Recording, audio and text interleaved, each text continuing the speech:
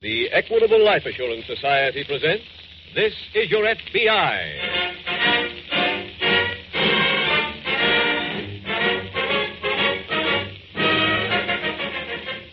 This is Your FBI, the official broadcast from the files of the Federal Bureau of Investigation. Presented as a public service by the Equitable Life Assurance Society of the United States and the Equitable Society's representative in your community.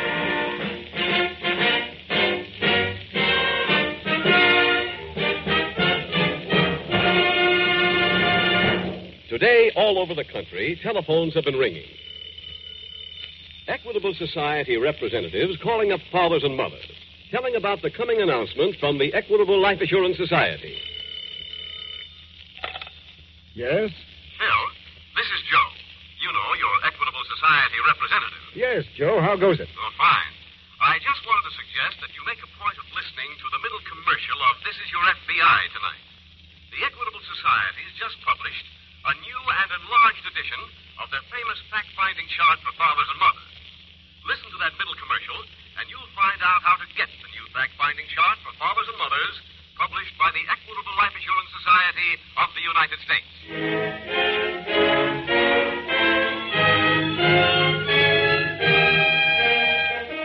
Tonight's FBI file, The Unwilling Hostess.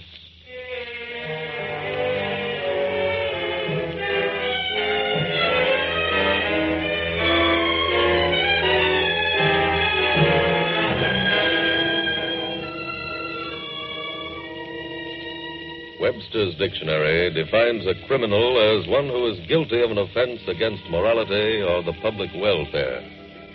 And that definition is correct as far as it goes.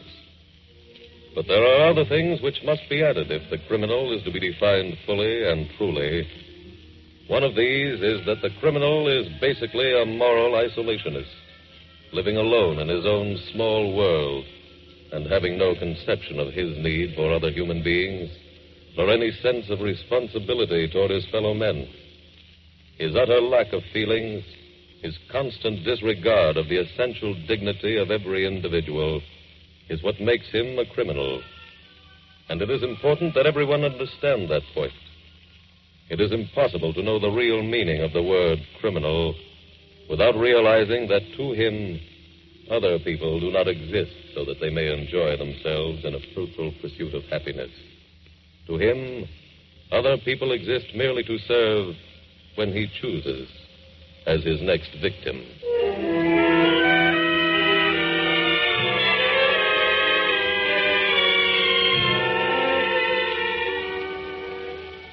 Tonight's file opens in the living room of a home located in a well-to-do suburban section of a large eastern city. One of the occupants of this dwelling, a Mrs. Anderson, is just answering the front doorbell. Just a minute. Mrs. Anderson? That's right. I called you on the phone before. Oh, yes. Please come in. Thank you.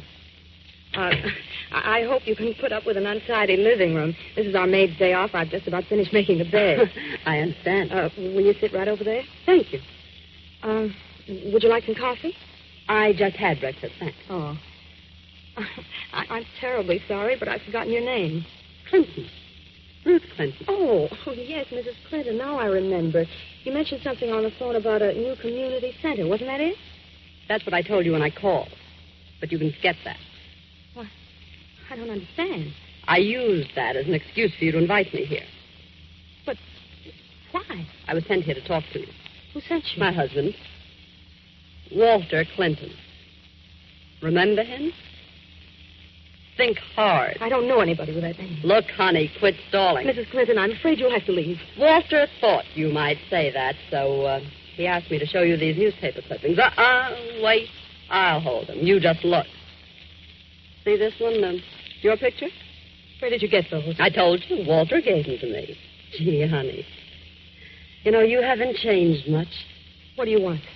Walter's in trouble. He needs some help. Walter's been in trouble all of his life. And he wants to see you right away. That's impossible. Look, you wouldn't want him to show these clippings to your husband, would you? He wouldn't dare. Honey, you know Walter better than that. All right. I'll see him. Well, I'll call him and have him come right over.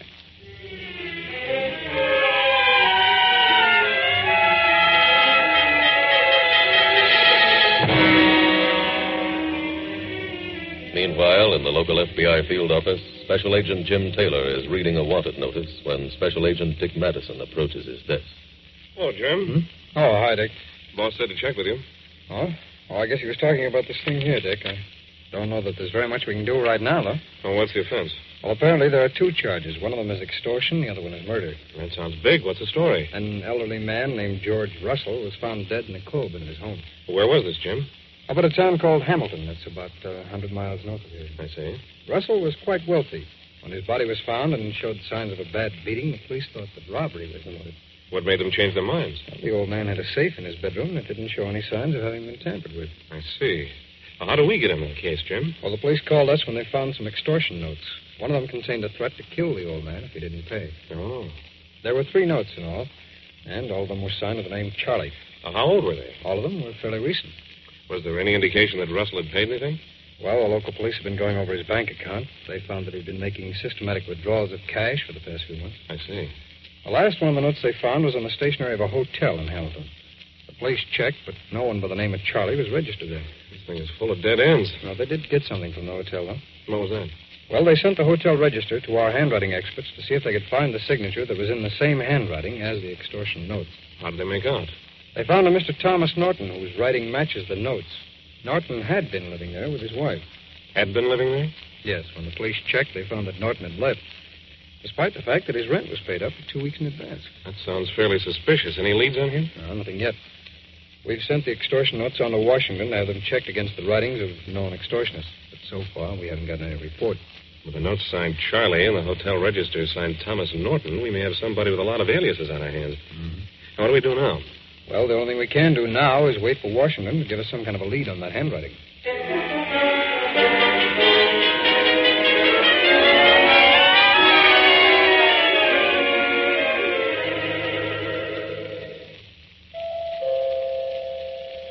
Answer the door, honey. I think it's Walter. Very well. If it's anybody else, don't let them in. Hello, Libby. It's good to see you again. Well, ain't you asking me in? Come in, Walter. Thanks, honey. Now, let me have a look at you. Oh, sugar, you ain't changed a bit. You're lovely. Just lovely. Save the tone, Walter. But, Ruthie, I'm just greeting an old friend. Whatever you call it, you're wasting your time. Look, would you mind telling me now what you both want? Why you came here? Well, it's sort of a social visit in a way. It's been so many years since I've seen you, honey. I just got a big yen to sit out and talk over old times. I'm afraid that wouldn't interest me. Sugar, after all the fun we used to have together. Please tell me what you want. Why, Libby, you're just being downright rude. Walter, get to the point. Okay. Libby, baby, me and Ruth have been doing an awful lot of traveling lately. Quick traveling, all around the country. So? So we figured it's time we settled down for a while. And after talking it over, we decided to settle down with you. What? I know it sounds forward, sugar, but we're moving in. But you can't. Why not? Oh, my husband. Your husband and your kid went away on a hunting trip. That's why we came here. How did you know that? Oh, we know all about you. You see, I made it my business to keep track of you, sugar, no matter where I was. I knew when your husband bought this lovely house. I knew when your son was born. Everything. Why did you bother to keep up with me? Oh, it's a habit of mine. Some folks collect stamps, but I collect people. Oh, the difference is I use the people I collect. Well, you can't use me. I refuse to let you stay here. I want you both to leave at once. And what about these clippings, honey? You want your husband to see them? Well, answer, sugar. Do you? No. Then I guess we stay. Ruthie, have you ever tasted real fried chicken? No. Well, then I'll bet you if we coax her a little, Libby will go out in the kitchen and cook us up a nice old-fashioned Southern dinner.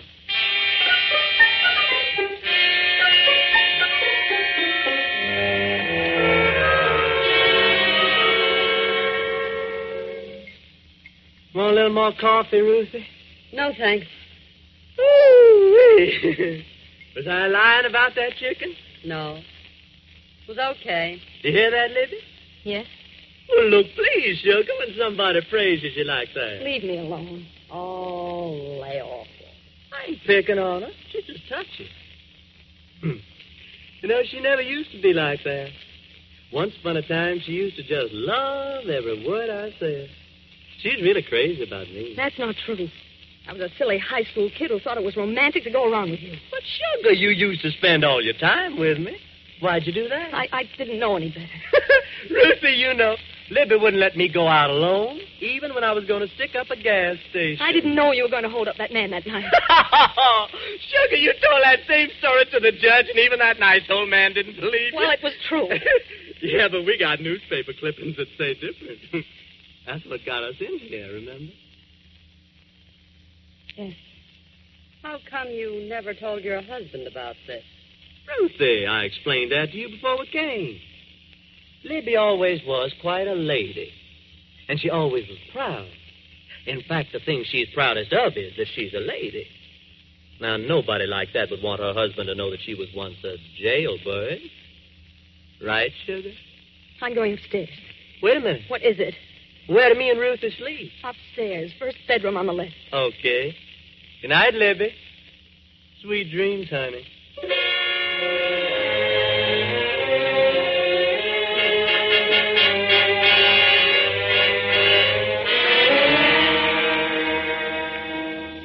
Dick, I think we've got something to work on now. What came in? A couple of things. The first one was a report from the handwriting department at Washington. Did they identify the notes? Yes, it was an extortionist named Walter Clinton. At least that was the name he used the last time he was arrested. Then we were right about the string of aliases. Yes, we were. I've got his record here. It shows that he's been arrested under 13 different names. How does he happen to be running around loose if he's been arrested that many times? It's the same old story, an easy state parole board. He sounds like a fine one to get a parole. Well, he got one. I don't know how. And it cost George Russell his life. Oh, Jim, you said before that two things had come up. What's the other one? Oh, there was a car stolen in Hamilton the day that Clinton and his wife left the hotel up there. The car was parked around the corner from the hotel the last time the owner saw it. And that's the car that Clinton traveled in? That's it. Across the state line. It was found abandoned this morning here in town. That means he's probably still around someplace. Local police are checking every hotel and rooming house in the city. If he's in any of them, we'll find him.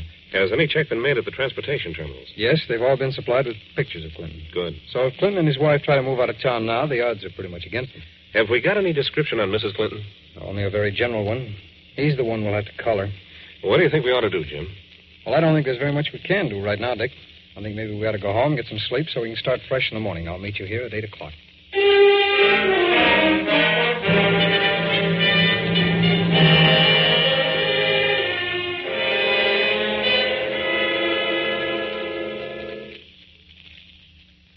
Ruthie, What is it? just seeing if you were sleeping yet. I'm not. Real nice here, ain't it? Look, don't worry about Libby. She'll warm up to us after a while. You just remember why we came here, will you? What do you mean? Keep your mind on your business. Honey, are you angry with Walter? Just quit trying to make character with her. Oh, sugar. Don't, sugar me. Well, I'm just trying to make the whole thing easier for you. Excuse me, please. Yes, sugar, what is it? My husband just telephoned. You'll have to get off. Why? They're coming home. When? They started to drive back tonight. Where'd they call from? Hartsville. Where? It's about 300 miles from here, up in the mountains. Oh, well, then there's no hurry. They won't be back too quick. They'll be here tomorrow night. You'll have to go first thing in the morning. Very well. But I thought you said we were going to stay here for a while. Not when we're not bothered. You really go. Yeah. But there'll be a slight charge. What are you talking about? Well, I think maybe you'd like to have those clippings, wouldn't you? Oh, yes. Okay. You can have them, honey. For $10,000. And Walter, I haven't got that kind of money. Well, then go sell your jewelry. Go get it from the bank. Go any place. Just get the money. Now, honey, you go get yourself a good night's sleep. Tomorrow's going to be a big day for all of us.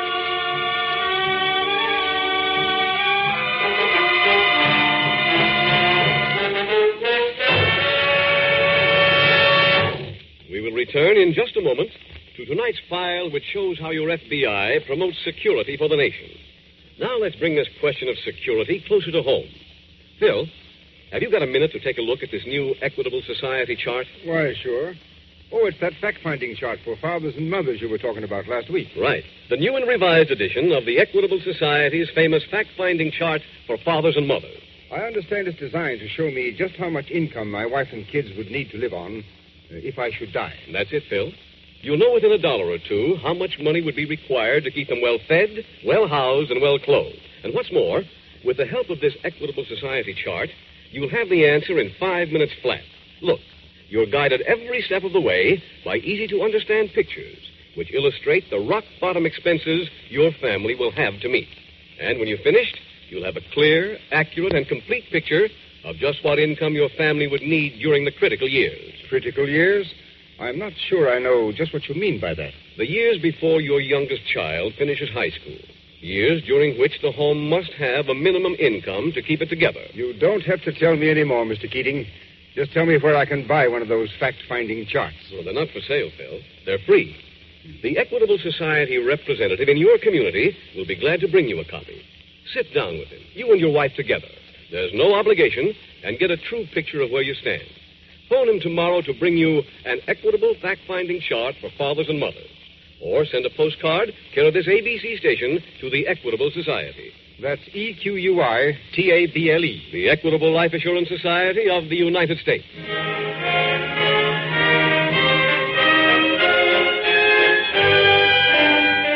And now back to the FBI file, The Unwilling Hostess.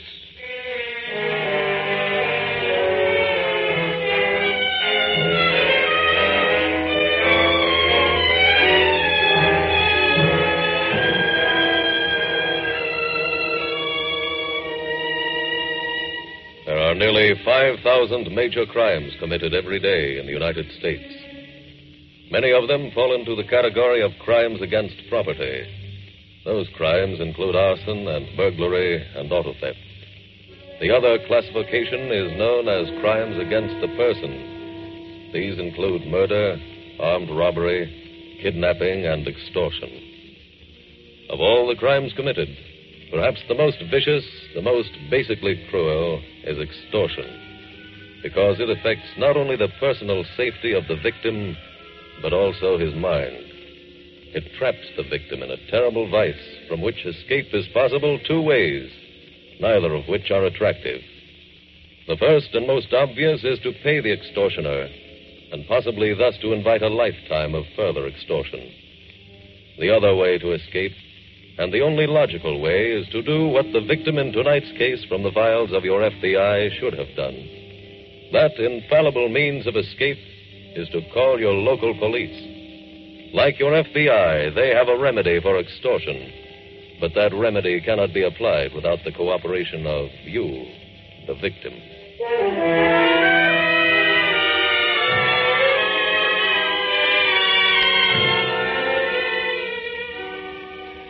Tonight's file continues in the local FBI field office.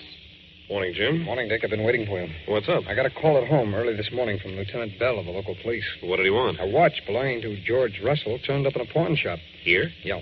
When? This morning. Did you talk to the pawnbroker? Yes. Who turned in the watch? Pawnbroker remembered the man, and from the description, it was Walter Clinton. But that report that came in on the missing watch said it had Russell's name on the case. How could Clinton pawn it? Well, according to the pawnbroker, Clinton identified himself as Russell and showed him an old credit card of Russell. He must have taken that when he killed the old man. I guess so. I checked on the pawn shop. It's legitimate. This is the first time any stolen goods have ever turned up there. I see. When was it pawned? Yesterday morning. Sounds like Clinton is still in town. He is.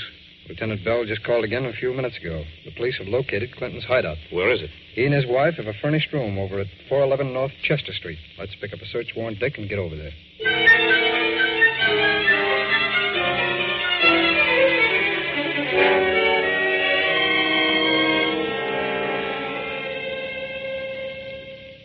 Morning, Libby. Oh, how I did sleep. Like an innocent babe. Well, Sugar, have you figured out how to get hold of that $10,000? Yes, How you going to do it? I'm selling my jewelry. Why, you sweet child. I still matter to you, don't I? The only thing that matters is getting you out of here. Now, you can't fool me, Sugar. Go away, please. You look so pretty this morning, Libby. Fresh as a dew-dip rose. Leave me alone. Now, Sugar. Break it up. Huh? Keep your hands off that dame. Ruthie, what are you so angry about? What do you think? I think you're jealous. You just tend to business. But I was. Libby's going to go downtown and sell her jewelry. Is that right? Yes, When are you going? right now. Ruthie, you're going into town, too. What for? To get us some railroad tickets to New York. And, honey, you better get us on different trains, too. Just in case anybody's looking for the two of us together. Okay. Now, scat. Go on, scat, both of you. And as soon as you're finished, you come right home. I'll have a candle in the window.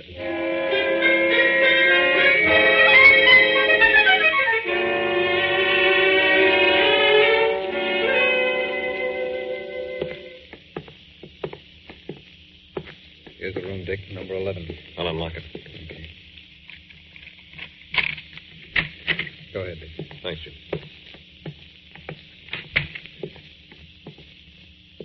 Not very big, is it? No. Shouldn't take us too long to go over it. Now, I wonder where they stayed last night.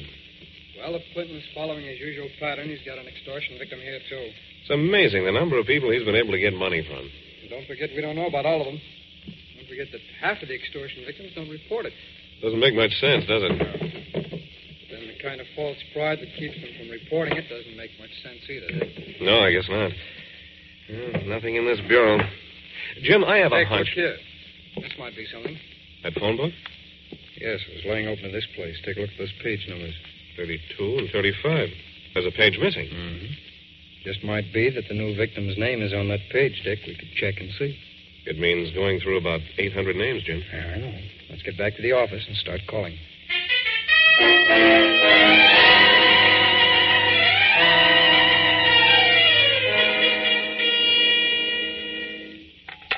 It makes 15 for me. How many get done, Dick? 12. Well, that leaves approximately 775 to go. Clinton can get the Californians back by the time we finish these. The worst part of it is that even if we're right about this page having the victim's name on it, he might not admit it if we call him. I've been thinking about that myself. Special Agent Taylor. Hello. Hello. I called the police, and they told me to call you. Yes? I understand you're looking for a man named Walter Clinton. Dick, check this call. Yes, ma'am, we are. He's going to be on the 6:14 train out of here tonight for New York. 6:14. And how do you know that, ma'am? Never mind how I know. I'm telling you he'll be on that train. Do you want his space number? Yes, please. He'll have compartment B on train number 21. Compartment B, train number 21. I see. And may I ask who this is? I'm just a citizen who wants to see justice done. Mm-hmm. Well, that's very commendable of you, ma'am. You'll be sure to have someone at the station to arrest him. Oh, Won't yes. you? We will. Fine. Goodbye. Hello. Dick, I hope they were able to trace that. I talked as long as I could before she hung up. Our operator's calling me right back. Good. She said Clinton was going to be on the 6:14 to New York. Is that the space on the train she gave you? That's right. Special Agent Madison. Oh, I see. Thank you very much. Well? I'm afraid it's not going to be too much help, Jim. That call was made from a pay station. Where's the phone located? In a drugstore at Main and 48th. It might be more help than you think, Dick. Let's see that page out of the phone book.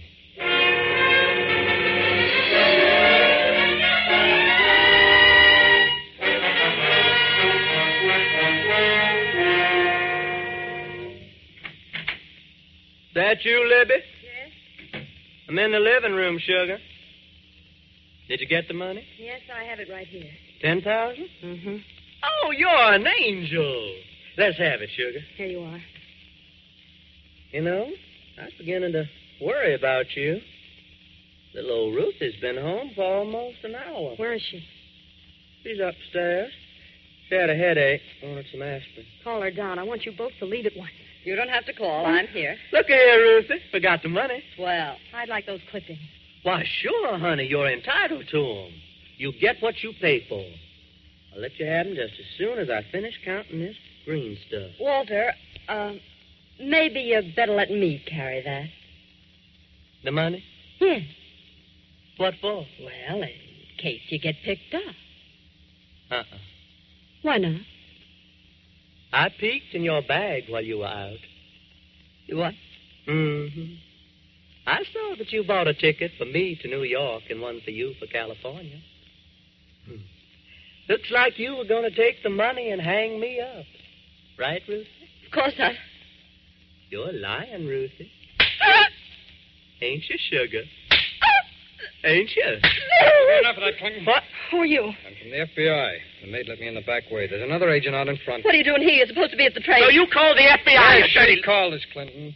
We traced the call to a drugstore on the corner. But how did you know he was in this house? He tore a page out of the phone book that has your name on it. There are only 3 names on either side of that page within 2 miles of that drugstore, so we checked those 3 first.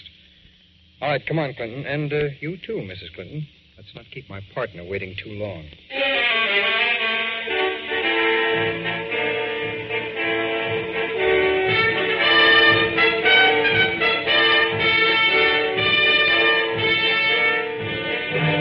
Walter Clinton was sentenced to 10 years for violation of the extortion statutes, after which he was turned over to local authorities to face charges of murder. His wife, Ruth, was sentenced to a 6-year term in a federal penitentiary. With those convictions, your FBI was able to close another case involving murder and extortion, 2 of the most serious crimes in the federal code of law.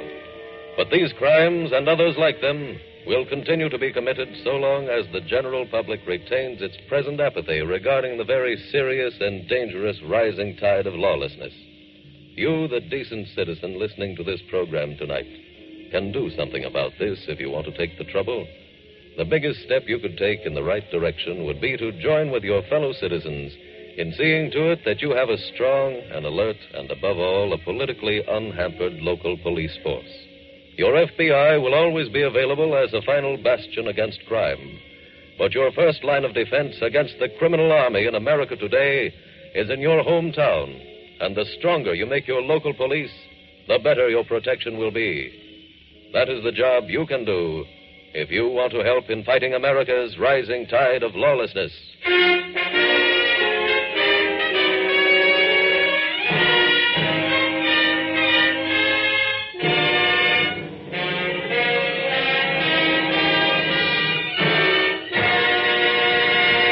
In just a moment, we will tell you about next week's exciting case from the official files of your FBI. Now, one last word to all the fathers and mothers in our audience who want to get copies of the new and enlarged edition of the fact-finding chart for fathers and mothers just published by the Equitable Life Assurance Society. I believe you said that this chart is not for sale. That's right, Phil. You can't buy it. It's free. And the man who'll be glad to see that you get one of these fact-finding charts is your Equitable Society representative. No charge or obligation, of course. Make a note to phone your Equitable Society representative soon. Or send a postcard, care of this ABC station, to the Equitable Life Assurance Society of the United States. Next week, we will dramatize another case from the files of the Federal Bureau of Investigation. A case describing one of the vilest of rackets. Its subject, black market babies. Its title, The Mercenary Mother. The incidents used in tonight's Equitable Life Assurance Society's broadcast are adapted from the files of the Federal Bureau of Investigation. However, all names used are fictitious, and any similarity thereof to the names of persons living or dead is accidental. Tonight, the music was composed and conducted by Frederick Steiner. The author was Jerry Lewis.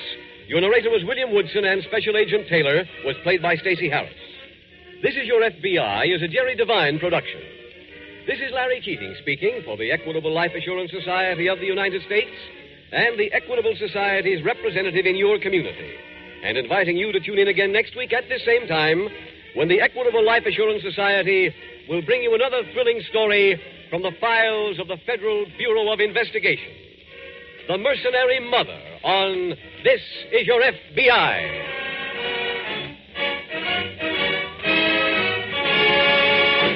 This is ABC, the American Broadcasting Company.